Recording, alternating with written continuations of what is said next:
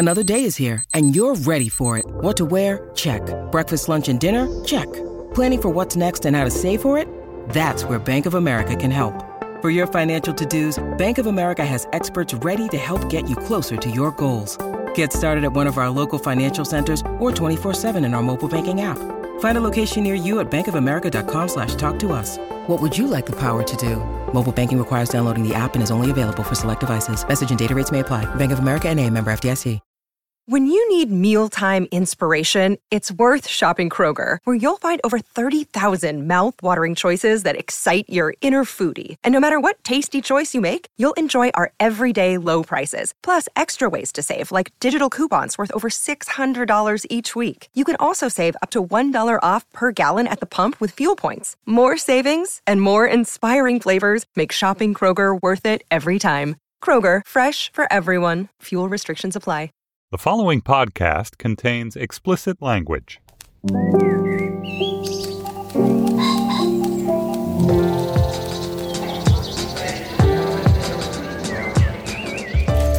I'm Stephen Metcalf, and this is the Slate Culture Gabfest Demigod Edition. It's Wednesday, May 3rd, 2017.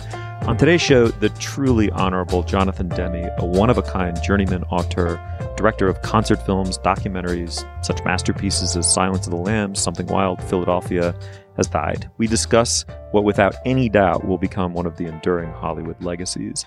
And then Adam Leon is the director of a beloved indie feature called Gimme the Loot. His latest film, Tramps, is a total charmer, a caper involving two wayward teens. It's now streaming on Netflix. We'll discuss it, the state of indie film, and evolving distribution patterns with Mr. Leon himself. I cannot wait.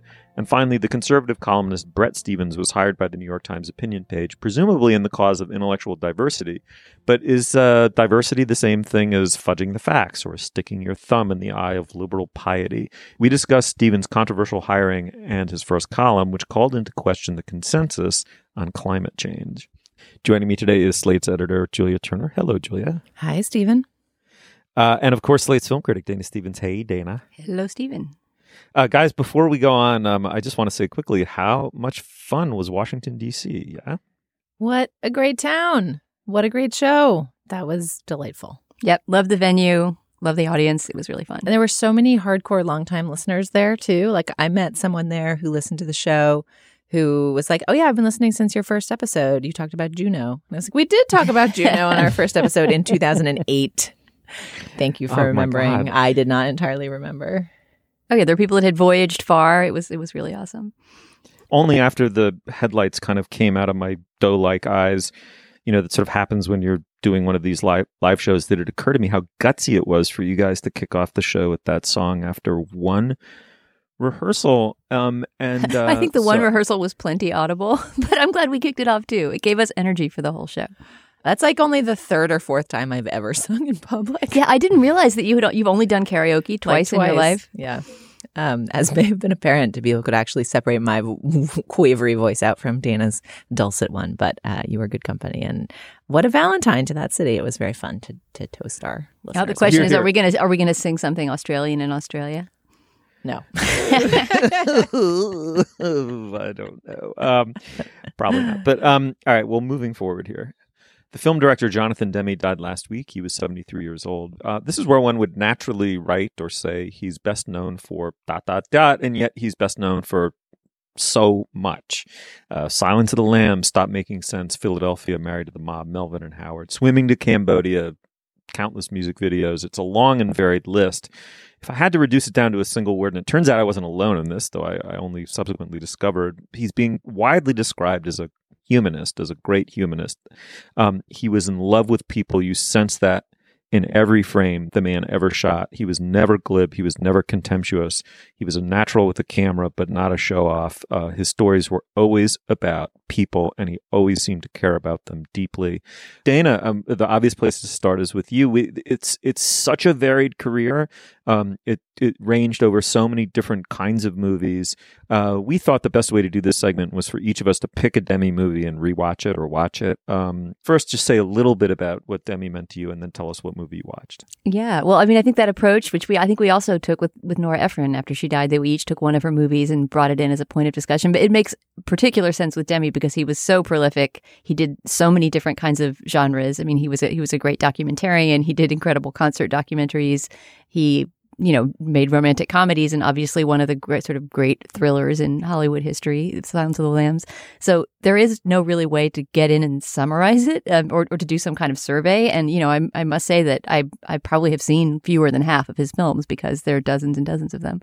But it really is hard to find a kind of any pattern in his filmography, except, as you say, his curiosity and passion for life and faces and human stories, and in particular, stories that don't quite seem to fit into a Hollywood template. I almost picked Silence of the Lambs because I felt like one of us had to pick it, and I think it is probably one of the movies that will be a really lasting part of his legacy, The Silence of the Lambs. But the one that I really wanted to rewatch because it had been so long and it brought me such joy was Stop Making Sense, which is the concert documentary about the Talking Heads that he made in 1984. So I watched that last night and was just so incredibly blown away by how original it is. There, not only was there not any concert documentary like it beforehand, I don't think there's been another one like it since. Is it at all fresh in the two of you, in your minds? Do you remember Stop Making Sense? Yeah, very much so. Yeah. I mean, the way he builds, right? The way he builds a narrative. It's not just he who's building it, it's the Talking Heads themselves. And it's because he had seen a version of this concert in 1983 and talked to them afterwards and said, I love the way that this whole show is kind of building a narrative.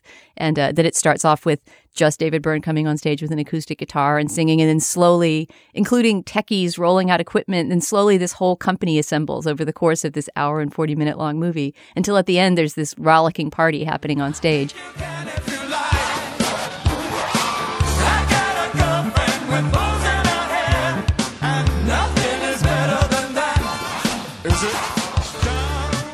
But it's so intimate, that documentary, and it really manages somehow to not show the audience almost at all, and yet give you a feeling that you're present at this live event. It doesn't do the typical concert doc sort of thing of cutting back and forth between what's happening on the stage and the response to it in the audience, and then cutting away to a close-up of somebody's hands on a fret keyboard or whatever, and then interviewing the musicians in little cutaway interviews. It doesn't have any of that kind of Spinal Tap classic, very spoofable structure of a music doc. Instead, it really seems to be inside the music and inside the performance in this very intimate way, and it was really beautiful to watch again.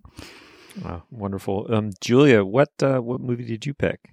I took the occasion to watch Rachel Getting Married. I think inspired somewhat by our conversation about Anne Hathaway a couple weeks ago when we talked about Colossal. I've just been in an Anne Hathaway frame of mind. I think I just heard her interview on Maron too, and she got such high marks for that performance, and I've heard such amazing things about the family drama surrounding a big event like a wedding, but just the notion that when families gather to celebrate something, tensions mount and interesting interpersonal situations are created is naturally appealing to me, separate from the movie's reviews and the Anne Hathaway of it. And I have nothing original to say about that movie's charms, but it is wonderful. And as someone who's very close to her sister and has a much less complicated relationship with her sister than the two sisters in this movie do, there's a scene right at the beginning when Anne Hathaway's character Kim returns from rehab and first sees her sister, played by Rosemary DeWitt. And Rosemary DeWitt is there with her like sturdy friend who's been by her side for years and is helping her get dressed and has not been like a total layabout drunk who has other problems we learn about as the course of the movie continues. And yet the two sisters can find each other on this emotional level of giggles and memory and intimacy that they conjure in their performances, and that he frames in that house in a way that just felt so true to sisterdom to me, in a way that was striking and astonishing. And I also really love the way he uses the house in that movie. Like they're kind of in this big rambling upstate-ish seeming place, but the drama of the kitchen and the dishwasher and the room and the hallway and the location of a family's home as a place for conflict and sadness and love and woe is incredibly skillfully used. Why did you leave me? I wasn't there. I didn't leave you. Why would you leave me in charge of him? Because you were good with him. Mom, why would you leave? No, you were a drug addict to watch your son. No, you were good with him. You were the best you were with him. Something that I was thinking about when you're talking about the geography of that film, which is something great about it, the way the geography of the house and the grounds is established and that there are all these handheld cameras moving through it, is that Jonathan Demme, and this speaks a lot to his democracy as a director and how much he wanted everyone to matter, including the extras and the background people, is that he gave handheld cameras to a lot of the actors and even the lesser performers in that movie, so that, you know, he himself was getting sort of the main story, but he also incorporated some footage that was shot by some of the actors in the movie, and I thought that was a wonderful detail. I'm eager to see it now. The movie that I picked was Philadelphia, which I'd never seen before. I hardly even know where to start. There are so many aspects of the movie that I found both brilliant and moving, but the first is that there's a technique. I mean, if you had seen Silence of the Lambs and then watched this movie not knowing it was directed by Demme, you would strongly suspect it was his film. He uses a technique that he used in Silence of the Lambs of really moving in on people's faces and letting faces. He does not have a traditional way of establishing shots relative to over-the-shoulder shots, relative to close-ups. His use of close-ups is much more prominent, and yet it's not mannered at all. It feels like a very earned intimacy.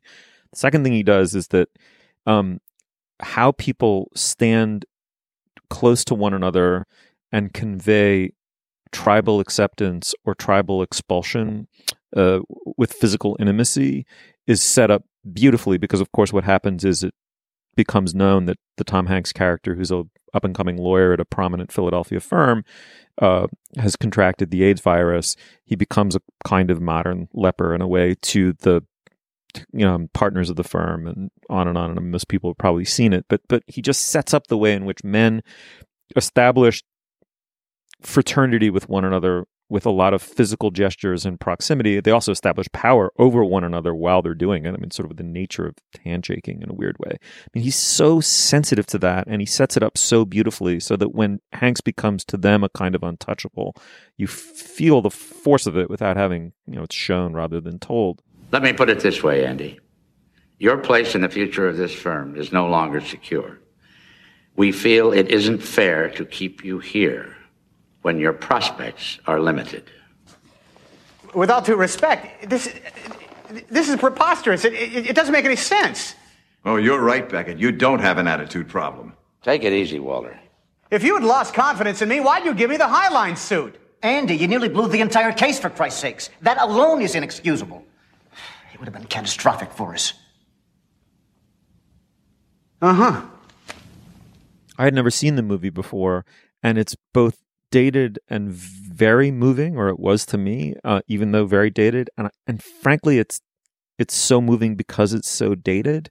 It reminds you that when that movie came out, a significant portion, if not a majority of Americans probably did not regard homosexuals as full humans, and that a humanist would make that movie not only to address the acute crisis of the illness, but just to play a role in the history of making fully part of the human family the gays and lesbians of America, as they should have been from the beginning. It made me realize that a lot of cliches about how art sensitizes people to the realities of others and might actually expand one's sense of who's included in humanity and what rights and sympathies they deserve, those actually can be true. I mean, I was really like, to me, that movie, I understand when people watch it now, they feel as though it's completely from another era, and it is, but to me it's a morally important film that's also a weepy through and through, and he was the perfect director for the material, I think.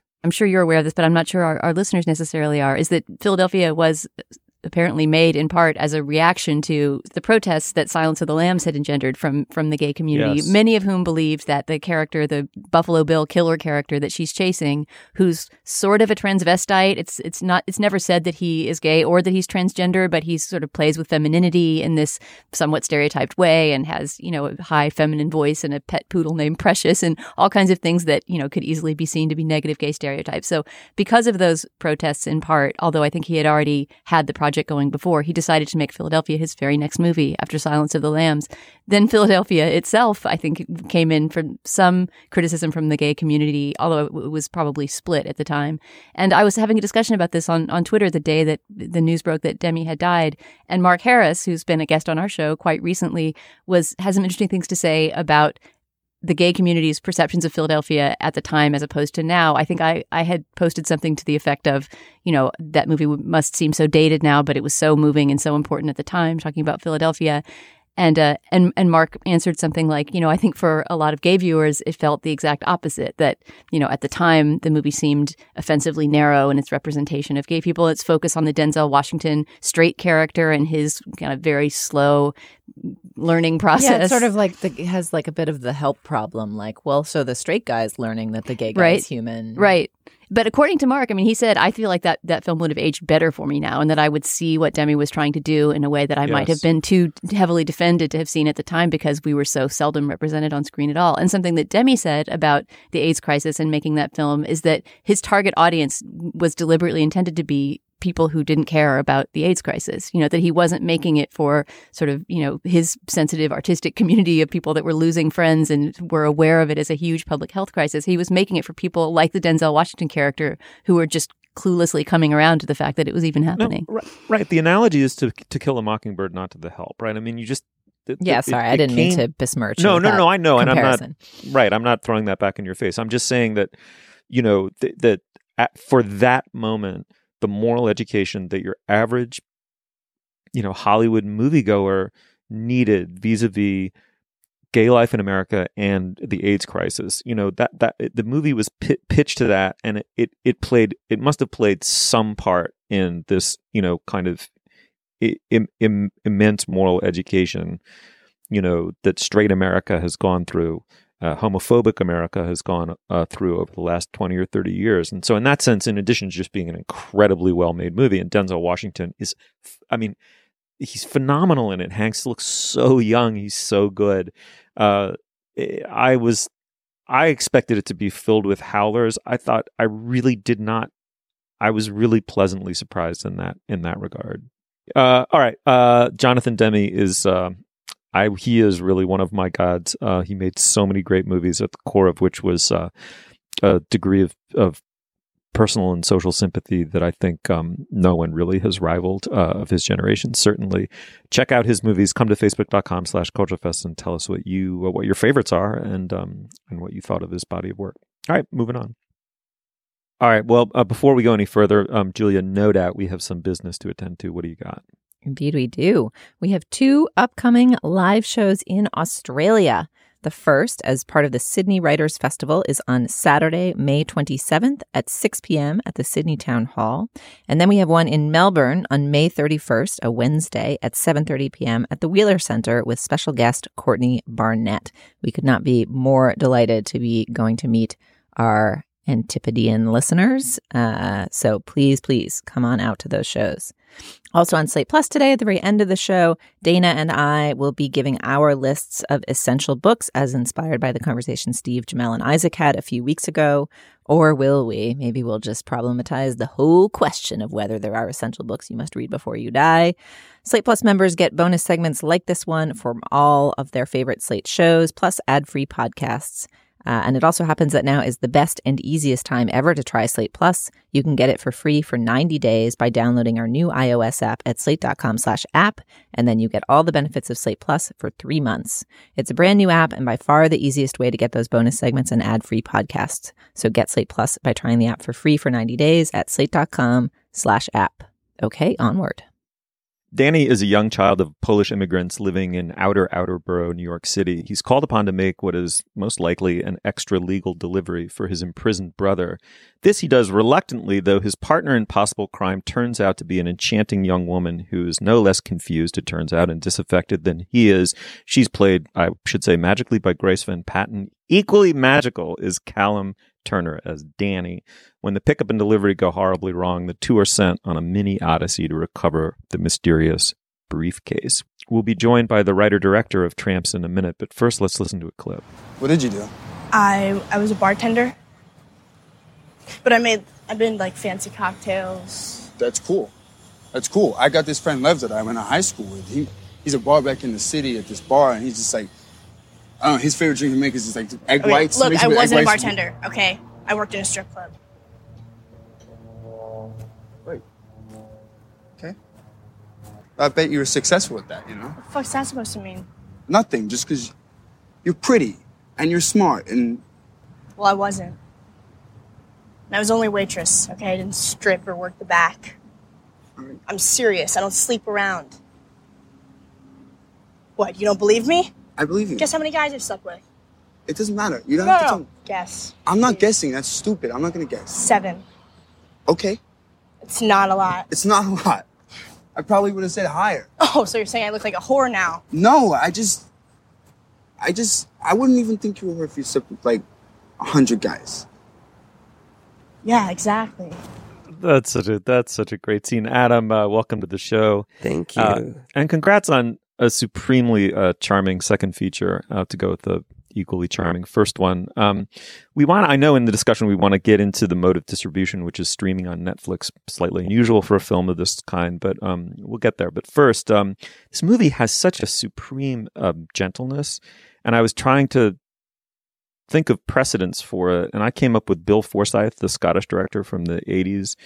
There's just a goodness, a warmth, and a gentleness, even though there's a hint of misdeed and violence in the air.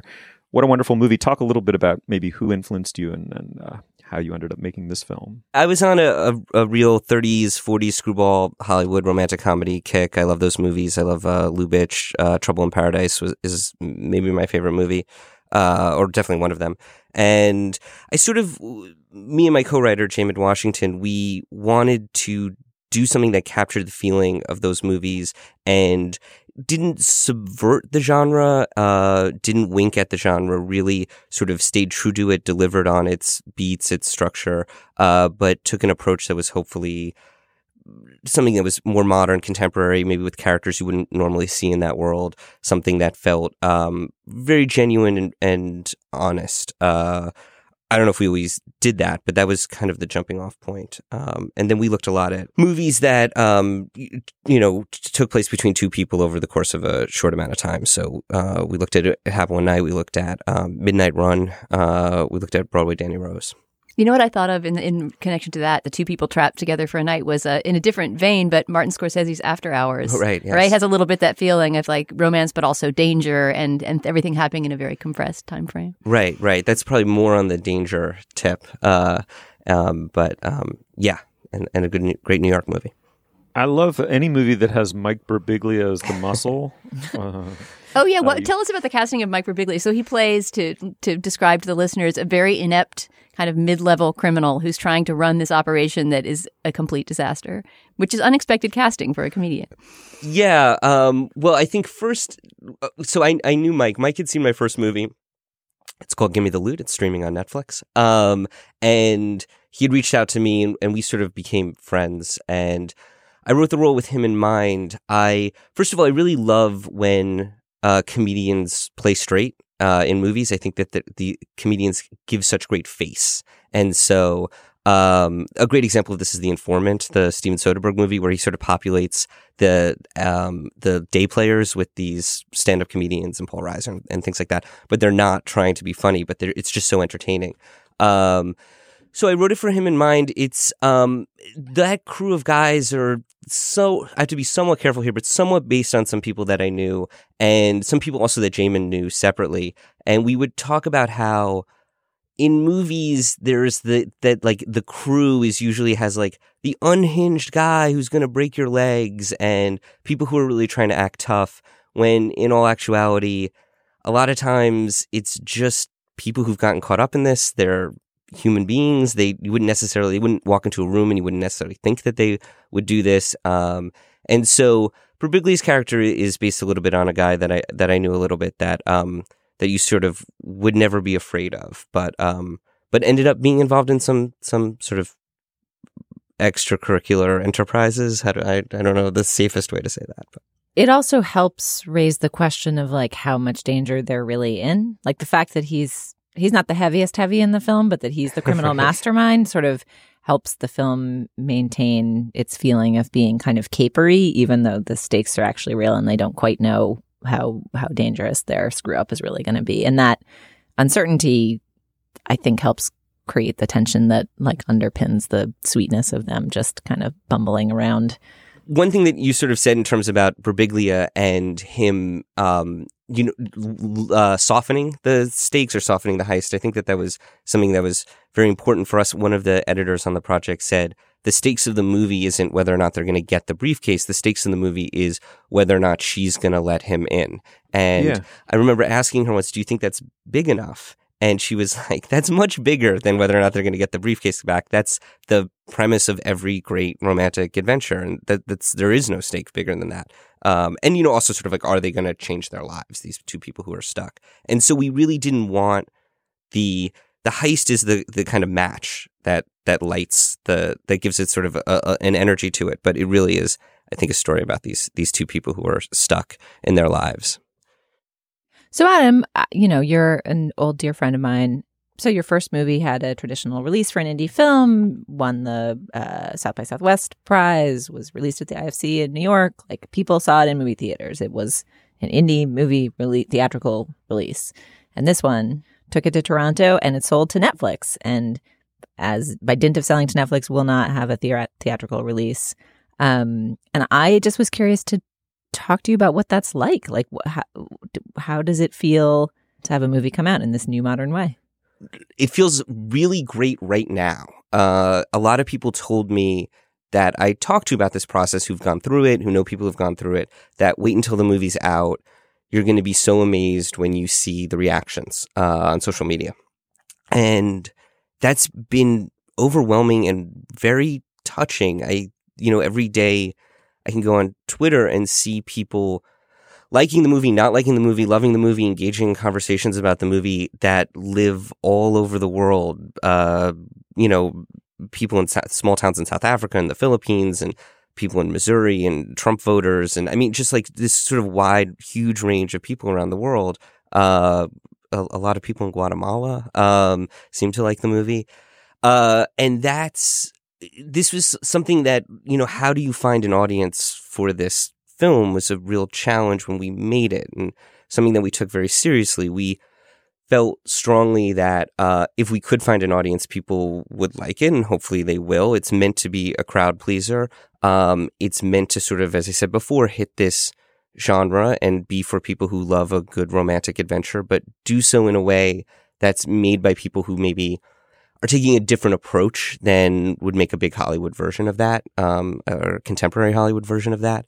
And so there's a challenge without movie stars in it, future movie stars, but without current movie stars in it, to find that audience. And I think I'm seeing in these last couple of weeks that audience being found in a way that I don't think there's another way that they could be found. So that's really exciting. I mean, How was the marketing different on Netflix than for theaters? Like, is the process of figuring out what the image is that goes with the movie different? Is the trailer process different? Like, how the experience of like, what should I see on this clicky screen that's right in front of me with where infinite options are the options are unconstrained by anything other than what's available on Netflix is different than like, oh, what's coming to the Cherie this week or next week? Which 4 of the indie movies that are out or foreign films will show up at the place near me?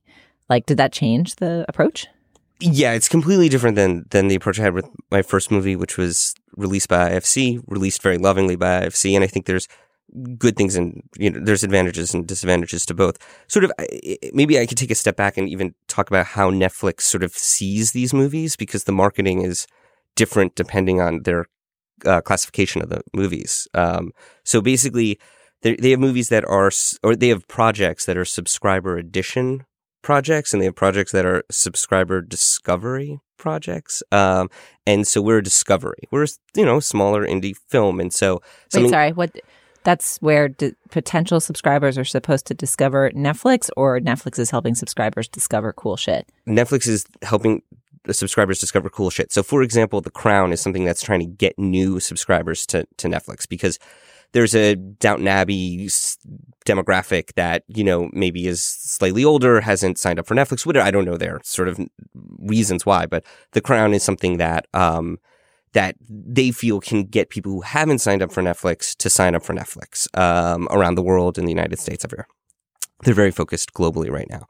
And so those projects have, I think, actually more of a traditional marketing element to them. The actors go on the late night talk shows, there's billboards, there's press junkets, there's screenings all over the world. And that's kind of a more standard model, a fancy model. It'd be very fun.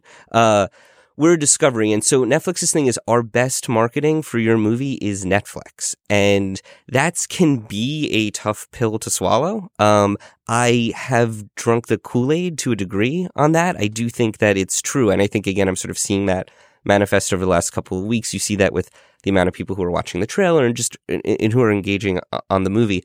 But basically, the advantage of being a Netflix original, we could talk about the sale. There was even discussion about whether or not we were going to be an original or not. And we ended up really wanting to be an original, because the advantage of being a Netflix original is that of the 85 million subscribers and I think like 120 million users that they have, they're going to go on their homepage and put this in front of a percentage of those users that's substantial. So I have no idea. Again, the numbers thing can be frustrating because you don't know these numbers, but whether that's 15 million people or 25 million people are going to see Tramps at some point on their Netflix homepage through their Roku or through their computer or whatever. And it's sort of going to be pitched to them.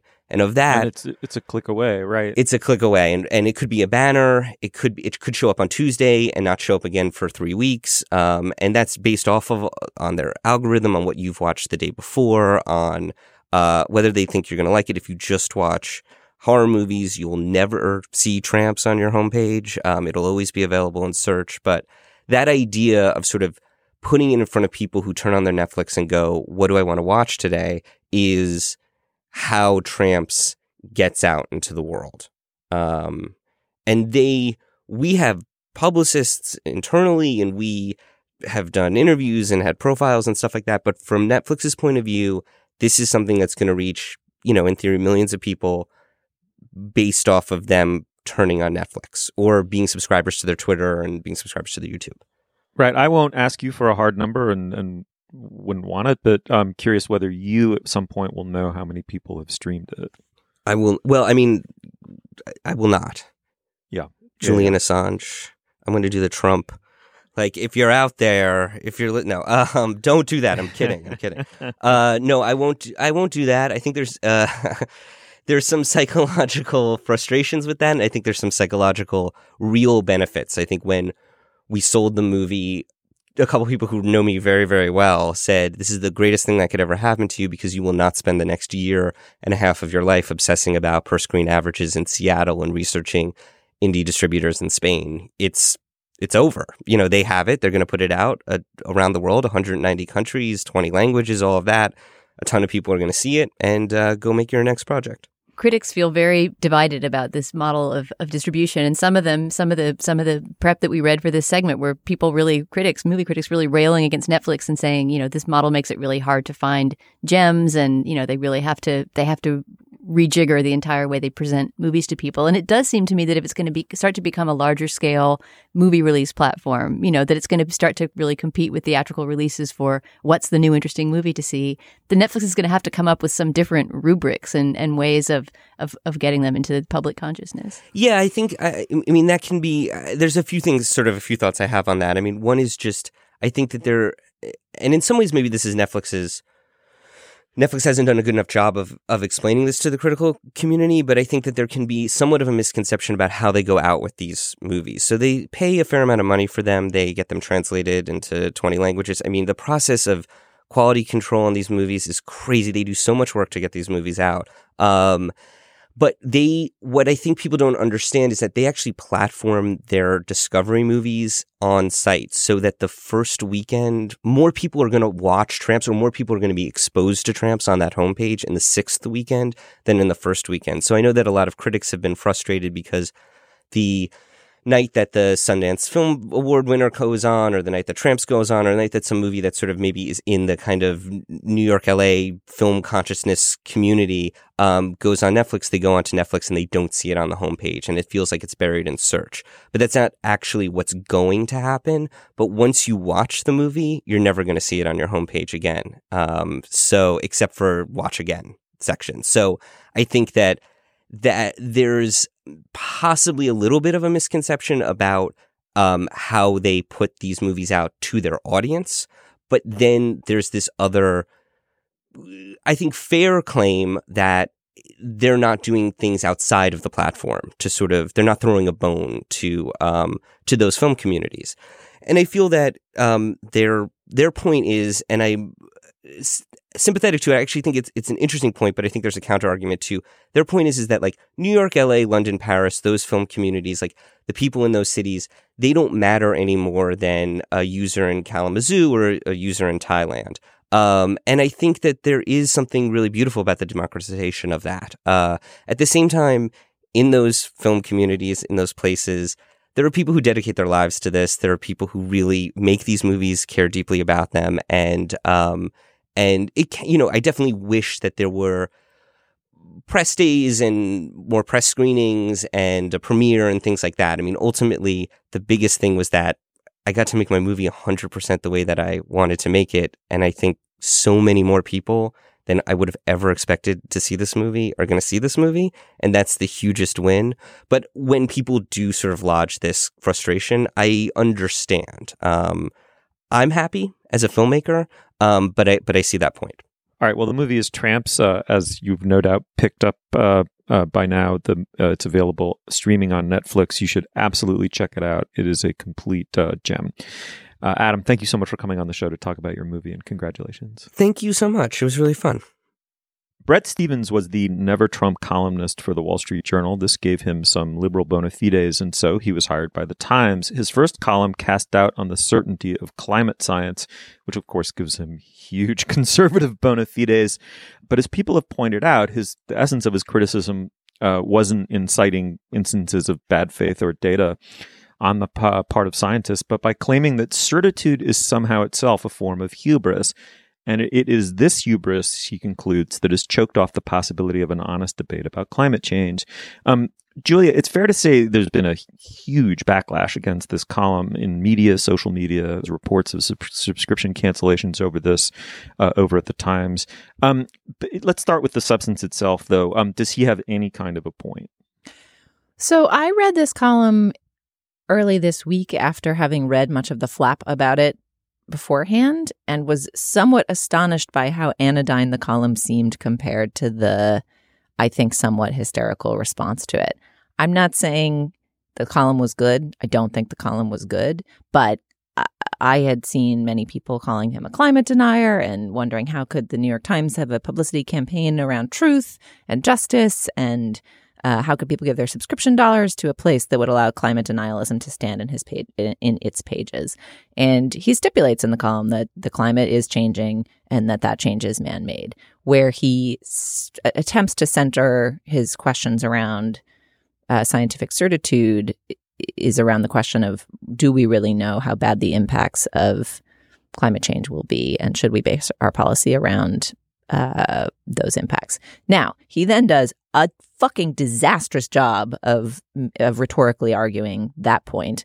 It's a complete straw man argument. He doesn't actually cite any examples of scientists claiming certitude about what the range of potential damage might be. And can I jump in and say the one hard number he supplies, there was a correction run later. It was actually slightly off. Yes, although that was around the question of warming, which he acknowledged. So he was, I think that's sort of less pertinent to the flaws of the argument, although correction is never a good thing. But he never actually cites any examples of scientists claiming certitude about what the results of climate change will be, saying like, we know the seas will rise exactly 8 inches by 2050 or whatever the hell. All he does there is use the rhetorical trick of citing Andy Revkin, who's a prominent climate science reporter and thinker, acknowledging that sometimes there is too much certitude on the side of people who are advocating for strong action against climate change. So he does the thing of like, let me quote your friend, potential rhetorical opponent, and surely you will cede all grounds to him. And then he wraps the whole thing up in this kind of like, isn't certainty dangerous? Isn't hubris dangerous? Didn't we know that Hillary was going to win and weren't we wrong? Mightn't we be wrong about this too? And he puts this like long epigraph, which I have a very, very firm anti-epigraph policy at Slate. No epigraphs may ever appear on Slate columns, and I think it's more appropriate for digital than print, but basically you can always cut the epigraph off of any piece and make it better, and it would definitely have been true in this case. He squanders like 100 or 125 words that he could have used, citing some fucking examples. A Galician proverb, right? Well, actually, in the kicker, he says it's Szeszla Milosz. Did I pronounce that right, Dana? I've tried to put so many shushy Polish sounds in it. But doesn't he say at the end of the piece that it's a proverb from an old Jew of Galicia, but I've taken the epigraph for this column from the Polish poet, Czesław Miłosz, who knew something about the evils of certitude. So basically he's comparing climate scientists and their mode of rhetoric to, I think, Hitler and Stalin there. What the ever-loving, I mean, it's just a really, really badly argued column. However, I think the much stronger response to it is to argue its points down than to like rend one's garments that this was allowed to appear in the pages of the Times. Right. Well, I mean, part of the, at the very center of the conservative playbook is inspiring a hysterical liberal backlash and then making that backlash and that hysteria the topic of conversation and not the substance. So, Dana, we won't play into that at all. Let me just point out a couple of the rhetorical tricks in the argument. I want to hear what you have to say about them. It opens with a description. It doesn't make any allusion to climate science up for the first graph or two.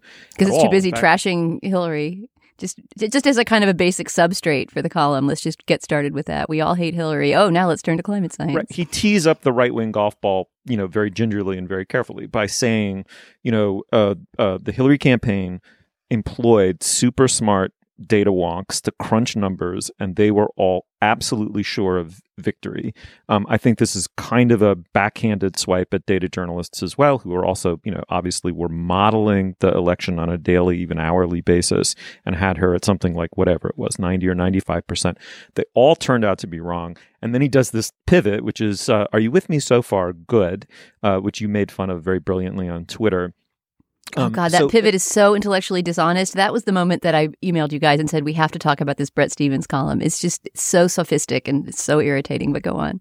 Okay, well, I don't want to stop your momentum, so I'm going to let you go. But I just want to quickly say that it seems to me the substance of the column runs together, a kind of very prejudicial reading of the arrogance of the Democratic Party with something like a kind of technically accurate but ultimately insidiously misconstrued notion of how science engages probabilities rather than certainties, with the epigraph, which is like existentially one should never feel entirely certain of anything because other than like death, and misery. These three are all kind of run together in this mélange, which is I agree on first reading, I agree with Julia, is anodyne, but on inspection, isn't the fact that it's anodyne, doesn't that mean it's just that much more insidious? To me, the anodyne tone of it, the kind of friendly tone, like let's just all be reasonable and have a conversation, is where the sophistry lies. And I feel like I'm not scientist enough or historian of science enough to analyze that exactly. I just you can sense that the condescension to the reader, right, in that pivot of with me. Okay, now let's turn to this completely unrelated set of data and bring with it our knowledge that we've now gleaned from this anecdote about the Hillary campaign that no reliable data exists for anything. What it seems to me is happening there is actually some kind of epistemological, I guess, like a shift where nothing can be known by the end of this column. Nothing can be known if you agree with the Galician proverb and Czeslaw Milosz and the climate deniers. The group of people that he's creating, the kind of group of allies that he creates in this column is so vague and so suspect. Very early on in the column, if I remember right, there's also an appeal to people who don't believe, right, to skeptics. He essentially says there are many Americans who don't believe this, and don't they count too, right? And that again seems to me like a strange kind of wedge to drive into the concept of truth or scientific data actually being useful for creating policy in any way. If we're just bringing in a kind of a democratic vote of who believes, well, for one thing, there are a lot more Americans who believe in climate change than who don't, but if you're going to take this, I don't know what the number is, say it's 20% of people who are going to be hardcore deniers, then why don't we just have a column about flat earthing? Why don't we have a column about... Right, exactly. And also, the other point relatedly, Dana, is on that issue is intellectual diversity. Okay, well, just taking diversity first. Where's the first Black woman columnist for the New York Times? We're still waiting. That might have been a more salient box to check than along with Ross Douthat and David Brooks, another conservative.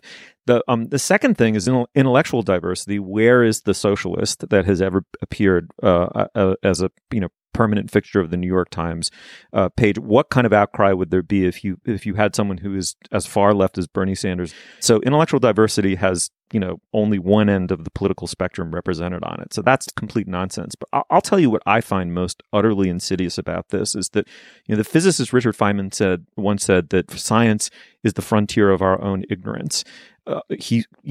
Stevens says something that's correct, which is that as with religion, science is done right when it's done in the spirit of incredible humility about what we don't know, and it's always done wrong in the spirit of certitude. Science is inherently disproving what we used to believe. So behind us lies this vast well of ignorance and coming to grips with what we don't yet know. So in front of us, there's this incredible, eternity of ignorance, right? It's kind of frontier of ignorance, as Feynman says. Ignorance pervades science and the spirit of science, and always had. To try to turn that into an almost postmodernist critique of the ability to know anything for sure, to me is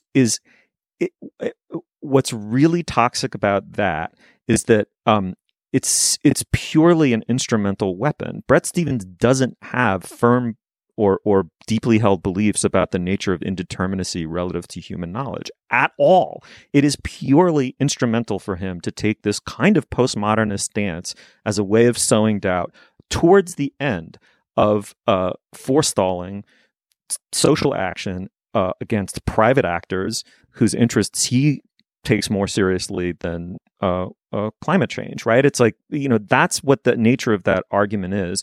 And to use the word probability and the notion of probabilism as a way of saying that scientists can't, really, know anything for sure is so sophistic. I mean, I think he's playing grossly to the ignorance of a certain portion of his readership under the guise of sounding sophisticated by citing probabilism in this way, because that just is how science works. Yeah, and Slate Science editor Susan Matthews wrote a very smart piece in response, pointing out that the distinction I'm drawing between he does not actually deny that climate change is happening or that it's man-made. He's just talking about what the rhetoric is around what the kinds of damage and changes might entail, and that's actually a different thing, and he doesn't do that thing very well. She made the case that, in fact, just sowing doubt about any of it is straight out of the Exxon playbook, and it still amounts to denialism, even if the target of the denial has shifted, because it tries to undercut people's sense of urgency or concern around this thing that's very abstract and very in the future and very hard to mobilize around, because it's not like, do I have healthcare this month, or what is in my paycheck, or any of the more immediate order concerns that they're still difficult to politically mobilize around, but somewhat more directly tangent to people's daily life right now. And Stevens tries to make the claim, in fact, that he's reaching out to those people, right? I think in a couple of different places in the column, he seems to be saying, look, I want to bring us all together so we can have this conversation, but we can't leave out the people who are skeptics. Let's reach out to them too. And the completely unacknowledged allies in this weird group of, the Milosh Club that he's creating for himself and the reasonable doubters. The unacknowledged allies are the corporations and the businessmen who profit from failing to pursue any public policy at all. And so that goes completely left out of the column, right? Is there a mention of Rex Tillerson or Scott Pruitt or what is actually fucking happening in the government right now? Anyway, this column to me was, I felt like the Times should just fall on their sword and fire this guy. I feel a lot more strongly about it than Julia. I mean, there are a lot of conservative stances that I would be interested in hearing defended in the Times and hearing the argument afterwards. But to act as the Times has done in their response to the backlash, as if this is some sort of vibrant, healthy debate, it just seems false to me. I will pinpoint before we close on this segment what I think is the single most insidious part of the short piece, which is his insinuation that this is a socialist Trojan horse, right? That there are purely ideological reasons for overstating the dangers of climate change in order to have, governments and liberals seize more power via the solution. To insinuate that in a column in which you don't also mention a 50-year no doubt in my mind, multi-billion-dollar campaign against even the reality of climate change is a gross public disservice. And if I were James Bennett, I would fire him. I really would. All right. Well, the column is called Climate of Complete Certainty. It's by Bret Stephens. It was in the April 28th, 2017 New York Times. No doubt you've read it. If you haven't, do. But please come to facebook.com/culturefest and tell us what you thought of it. All right. Moving on. All right. Well, now is the moment in our program when we endorse Dana. What do you have?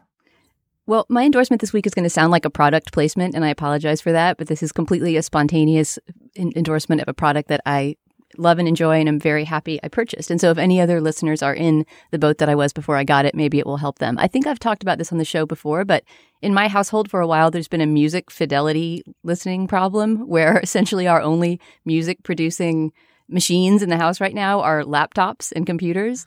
And so if we want to listen to a song or dance to a song, we're basically gathered around a tiny little speaker as if it's a pathetic little hearth. And I was looking for some way to address that without A, having to spend huge amounts of money, B, having to install some kind of complex system that wasn't compatible with this app or that program. And so I came across, because of my brother, and if he's listening, thank you very much, this cheap portable speaker. It's called a JBL Bluetooth speaker. And I never even really knew what to do with the Bluetooth, function on my computer before. But this is such an easy thing to use. I love it. It doesn't matter what you're listening to. It can be YouTube. It can be anything. I guess it could be a CD if you could play that through your computer. And you just hit Bluetooth and it immediately goes to the speaker. You don't have to set anything up. You don't have to even hook it to your wireless connection. It finds it itself. It's like this brilliant little speaker. Probably audiophiles are going to be writing me with little actually notes saying, well, the fidelity is not what it would be if it were blah, blah, blah megahertz or something. But it sounds a lot better than gathering around a little laptop speaker, and it's portable, and you can just walk around your house with the music you want. So it's totally changed the way I listen to music, made me dance more, put on music more, and be a happier human being. So look into it if you want some lo-fi portable music blasting, the JBL portable Bluetooth speaker. Julia, what do you got? I have two things. One inspired by that last endorsement of Dana's, which is that Dan Engber wrote for Slate like 5 or 8 years ago a piece about the remote control and why like the design of remote controls is such a disaster. And in that piece, he excavated the excellence of buttons and the fact that we're moving to this touchscreen world where you don't actually have buttons. There's a real loss there because you can do things with buttons that you can't do with a touchscreen, like learn the feel of the button and do something automatically without having to look at it. Or see in the dark, tell in the dark whether you did it or not, right? Yeah, and same applies to driving too. But in any event, this piece is great and it's about many more things than remote controls. But every time I interact with the technology in my home, I think about how I miss buttons. That's one. Two, Better Call Saul is back on television, and I would just like to remind the American television viewing public, or that percentage of it which listens to its show, that Better Call Saul is one of the best television shows that has ever been made, and that you must be watching it. If you are not watching it, get up to speed. It has all of the bravura storytelling of Breaking Bad and The Beauty and the desert landscapes with a much more finely sketched sense of humanity and moral subtlety. The performance of Bob Odenkirk is extraordinary. The other performances in it are incredible as well. The very first episode of this season starts a little bit slowly, but it is back up to full steam.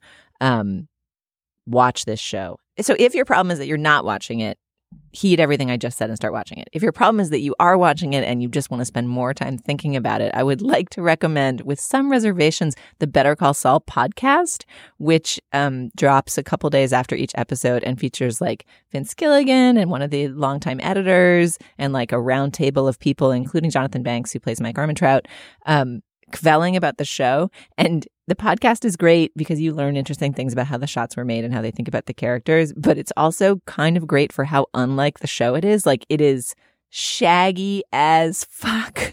And all it is Vince Gilligan being like, oh, and she gave a wonderful performance. He has this kind of drawl. He just calls everything wonderful.